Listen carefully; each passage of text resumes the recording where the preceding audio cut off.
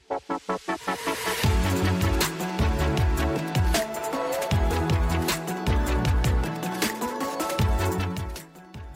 MKCC, it is so good to be with you today. My name is Neil Cameron. I am the pastor at Apex Church up in Peterhead, the northeast of Scotland. I'm hoping that you'll sort of recognize the accent because I live close to where Pastor Billy comes from, although his accent has slightly changed recently. Hey, thank you for inviting me to come and share with you today. I really believe that God has put a word on my heart for you. I trust that you're going to be blessed. Well, there is no doubt that we are living in times of uncertainty. I don't know about you, but what an unusual year this has been. It's brought so many challenges, confusion. You can do this, you can't do that. But one thing I do know is in the midst of uncertainty, that God's got it covered. The Bible tells us that He holds us in the palm of His hand, and God has a plan. And I believe that God wants to use us in that master plan. Like so many churches, what we've all done is we've all had to go online, to an online platform. And one of the things I've loved about that personally is the encouragement to use the chat, to make sure that in that comment section that you're active, that we know that you're watching, that we know that you're listening, that we know that you're engaging. It's one way that we can encourage community. And one of the things that, of course, we do at Apex Church is at the end of our service, when we give the gospel appeal, we always encourage people that if they have responded to that invitation, that they would put in the chat, "I said yes." I've been thinking about that so much lately. And I actually want to talk on that subject. I said yes, the invitation. No, I'm not just talking today to people that have responded to Jesus for the first time or made a recommitment. I'm actually talking to you, Christian friend. Yes, you, my brother, my sister. Because I realized something, that when I gave my heart to Jesus, there is an invitation to get involved in God's plan. And I believe that God is always working on something. Therefore, God is always begging a response from me. Am I going to say yes? And I want to look at the scripture. You'll be familiar with it. It's from Luke chapter 5. It's well known. I'll read from verse 1. We read these words. One day, as Jesus was standing by the lake of Gennesaret, the people were crowding around him and listening to the word of God. He saw at the water's edge 2 boats left there by the fishermen who were washing their nets. He got into one of the boats, the one belonging to Simon, and asked him to put out a little from shore. Then he sat down and taught the people from the boat. When he had finished speaking, he said to Simon, "Put out into deep water and let down the nets for a catch." Simon answered, "Master, we've worked hard all night and haven't caught anything. But because you say so, I will let down the nets." When they had done so, they caught such a large number of fish that their nets began to break. So they signaled their partners in the other boat to come and help them. And they came and filled both boats so full that they began to sink. When Simon Peter saw this, he fell at Jesus' knees and says, "Go away from me, Lord, I am a sinful man." For he and all his companions were astonished at the catch of fish they had taken. And so were James and John, the sons of Zebedee, Simon's partners. Then Jesus said to Simon, "Don't be afraid. From now on, you will fish for people." So they pulled their boats up on shore, left everything, and followed him. I think you're hard-pressed to find a more powerful word in the English vocabulary with 3 letters than the word yes. It's impossible to count the blessings, the opportunities, the destiny fulfilled just because we said yes. Sometimes we'll say yes and we'll know the outcome. The other day there, my wife said to me, "Hey, Neil, would you like a fish supper?" Oh, I love fish and chips. The best fish and chips is here in Peterhead. That's my personal opinion. And of course, I said yes. I knew what the outcome was going to be. It was going to be an enjoyable meal. The truth is, sometimes we say yes, and it's really a step of faith. We don't know what the outcome is going to be, and yet we respond in the affirmative. We say yes all the time at place of work, to tasks. Our children will pull at us. Mommy, Daddy, can I do this? Can I do that? Yes, yes, you can. And of course, we are reminded in the Bible that the promises of God are yes and amen in Christ Jesus. And I believe that for all of us, continually, there's this divine invitation to respond to the voice of God in the affirmative. When my sister Wendy, when her daughters were young and would be in church, if her daughters were up to mischief, and it was very rare, let me add that, my sister Wendy would simply cough. And immediately her daughters knew that they better respond to the very cough of their mother. The funny thing was, we got so familiar with it that everyone in the room knew exactly what was happening. The ability to discern the voice of their mother. And I believe that one of the things that God really wants to do in this season as maturing Christians is to be able to discern his voice and respond to his request. Will you say yes to God and no to the flesh? Because I'll tell you what, folks, it deals with our double-mindedness. Saying yes to God is saying no to the flesh. It's saying yes to God's way, yes to God's will, yes to God's request. And by the way, it's never enforced. It's always requested. And in the context of the scriptures I've read here, Jesus is talking to Peter. He has tremendous plans for Peter. And I guess for us, we know his story so well. We've read this story. We've heard so many sermons on the life of Peter.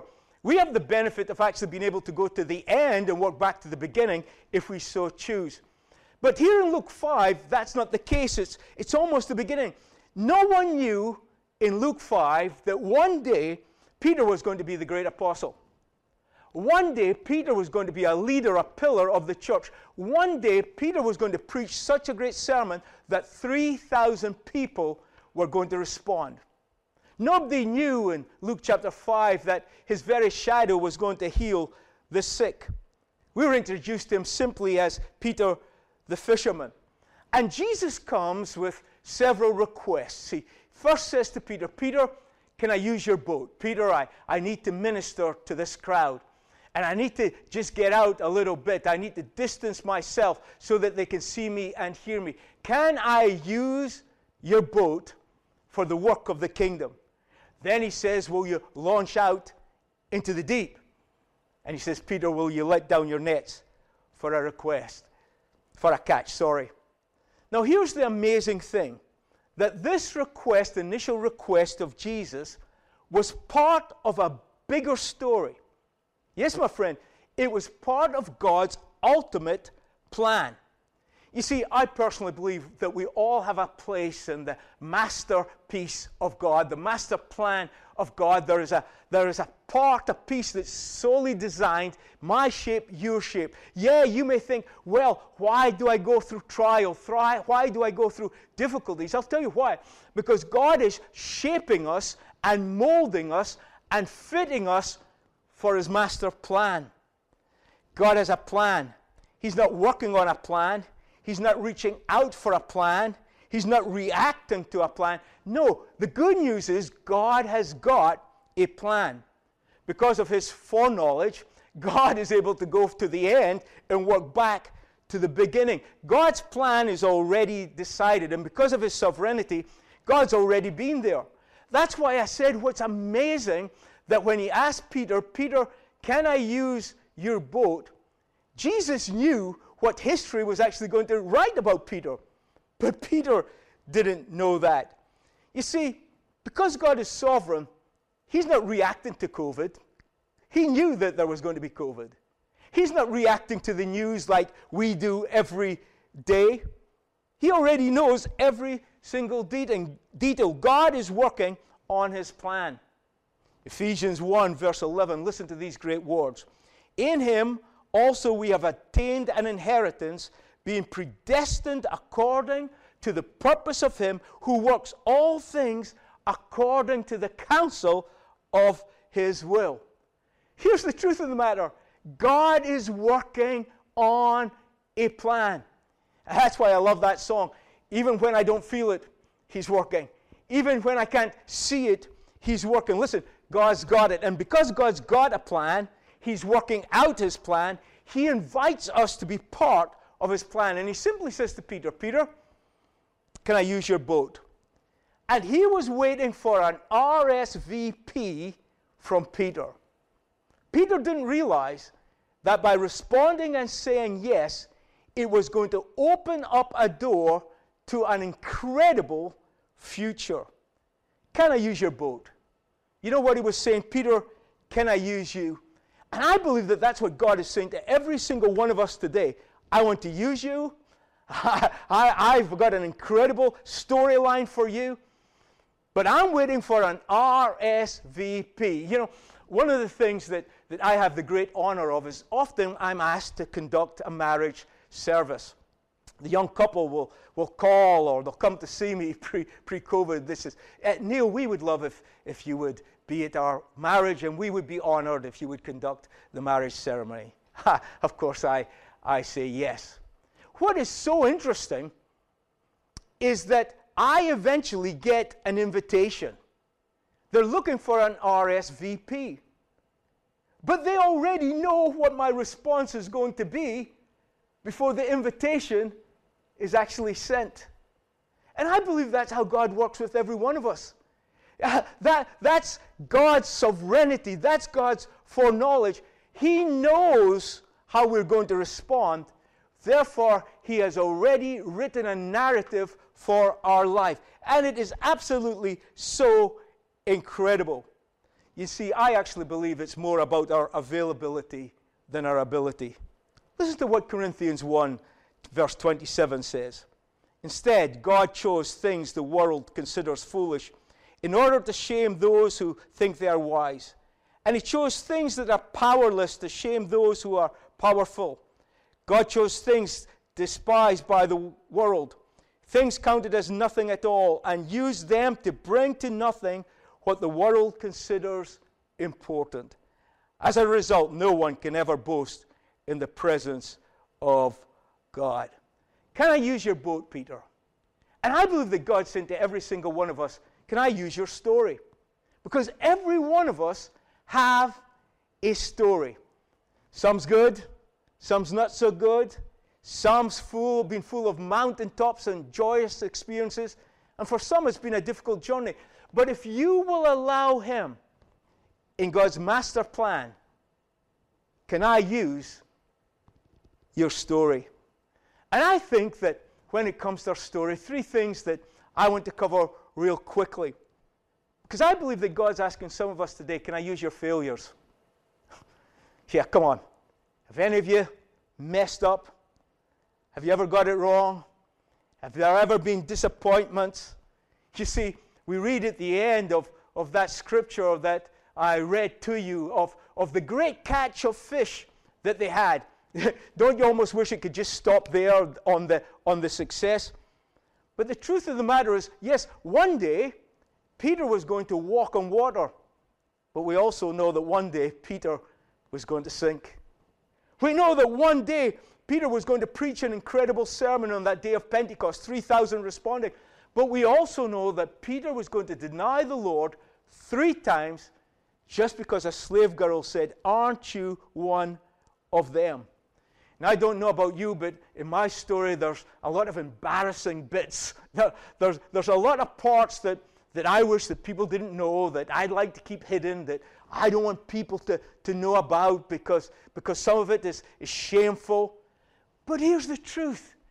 God can even take our failures and use that as an encouragement that even when we've got things wrong, God can weave them into his master plan. That's why when it comes to responding yes to God, God is looking for more than a shallow yes, a seasonal yes, a selfish yes. God is looking for a yes that means, God, whether I have good days or bad days, whether everything's going great or whether it's challenging, God, I still want to be used by you. Please make me part of your great story. The other day I was on my treadmill, and just before I got on, it had been a busy day. I was weary, I was tired. And I remember even thinking before I got on the treadmill, oh, this is going to be difficult today. This is going to be tough today. And you know what? I spoke into my own negativity. It was the worst run I had had in months. Literally, after 5 minutes, I was exhausted. When I came back into the house, the boy says, how'd you get on, Dad? I says, oh, it was terrible. Do you know that bothered me the whole night? What went on there? Well, you know what I did? First thing the next morning, I got back on that treadmill, and I determined that I was not going to be reminding myself of the failure of yesterday. And I got on that treadmill, and you know what? I had a great run. Why? Because I wasn't going to be defined by my failure. In fact, my failure spurred me on to great success. You know, we read about Peter, that when Jesus called him here in Luke chapter 5, what was he doing? He was washing nets. He hadn't washed his nets. He wasn't beginning to wash the nets. He was washing his nets. In other words, it was a work in progress. And I think we need to realize that for all of us, in the midst of our failures, we are a work in progress. It does not disqualify us from God's great story. Then here's another thought. Will you allow him to use your pain?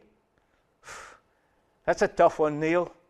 We've all gone through situations that's messed us up, that's caused us to have sleepless nights, the deep pain of things that we can't even share with anyone else. Peter said, we've toiled all night and we've caught nothing. In other words, I'm tired and I feel like a failure. I don't know if I can go on, the pain of yesterday.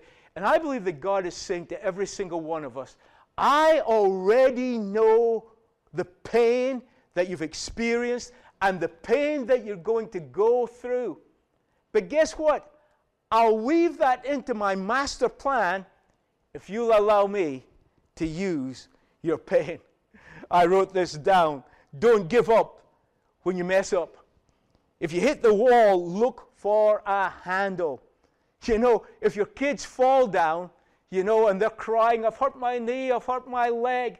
Here's what a mother or father will do. They will encourage the child to get up. In the midst of the pain, don't lie down to your pain. Get up. We all experience pain in life. We all go through brokenness. Everyone has drama in their story. I was reading recently about when a snake sheds its skin. It's a very natural process, but very stressful. And I was actually reading about shedding problems. And listen to what it said. One of the things that can cause challenge to a snake as it's shedding its skin is injuries to the skin, including old scars. Did you get that?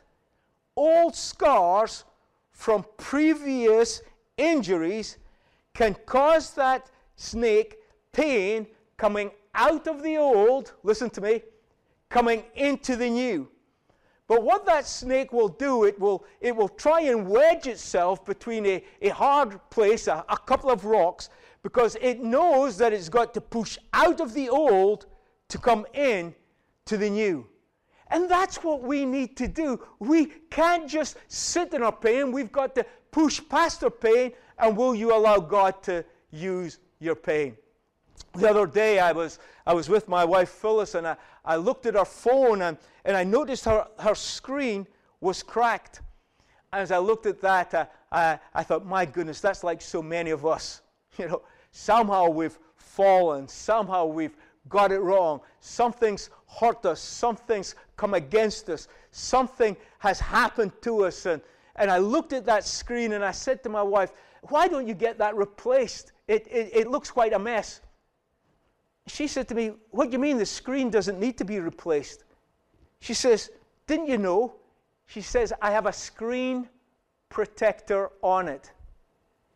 She removed the screen protector. The screen was fine. And I believed that God was beginning to speak to me, and he was saying to me, in the midst of your failure, in the midst of your brokenness, regardless of how it looks to others, I want you to realize something. I've got you covered. Will you allow God to use your failures? Will you allow him to use your pain? But my friend, will you allow him to use your success? You know, when there was that great catch of fish, there was so much that Peter had to call James and John to come and help them. There was almost like a ripple effect. And I truly believe that when you say yes to God, there can be a ripple effect. We will never know how our yes will affect others. One of my favorite movies, everybody knows this, is It's a Wonderful Life. It's an old movie, black and white. It's quite a long movie, but the main character, George Bailey, he has the opportunity to see what life would have looked like if he had not been alive.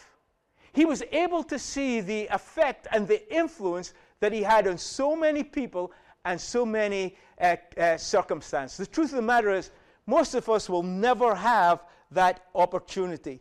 We maybe won't see the results of our yes to God. And maybe you wonder if you're even making a difference today.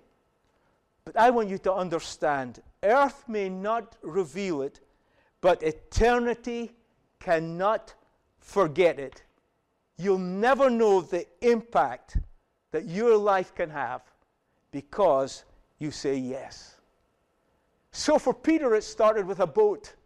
And for us, I believe it starts with our story. And God's saying to us, can I use your failures? God's saying, can I use your pain? God's saying, will you allow me to use your success? But we have got to RSVP. You know, the incredible thing is this. Jesus didn't need Peter's boat. Come on, folks. He could walk on water. But he chose to invite Peter to be part of the great story. I love Jeremiah 29, verse 11, when we read these words. For I know the plans I have for you, declares the Lord. Plans to prosper you and not to harm you. Plans to give you hope and a future. And that's my prayer for you today. I'm praying that you are so aware of the great plan of God that you would say yes to his invitation to get involved in what God wants to do through your life. Can I pray for you right now? Can I pray for you that God right now through his Holy Spirit would just begin to speak into your life and into your world, whatever you're going through, whatever you're facing, whatever challenge is happening right now. I pray by the power of the Spirit of God that you would say yes. I'm not trying to minimize your failure, your pain, and your sorrow.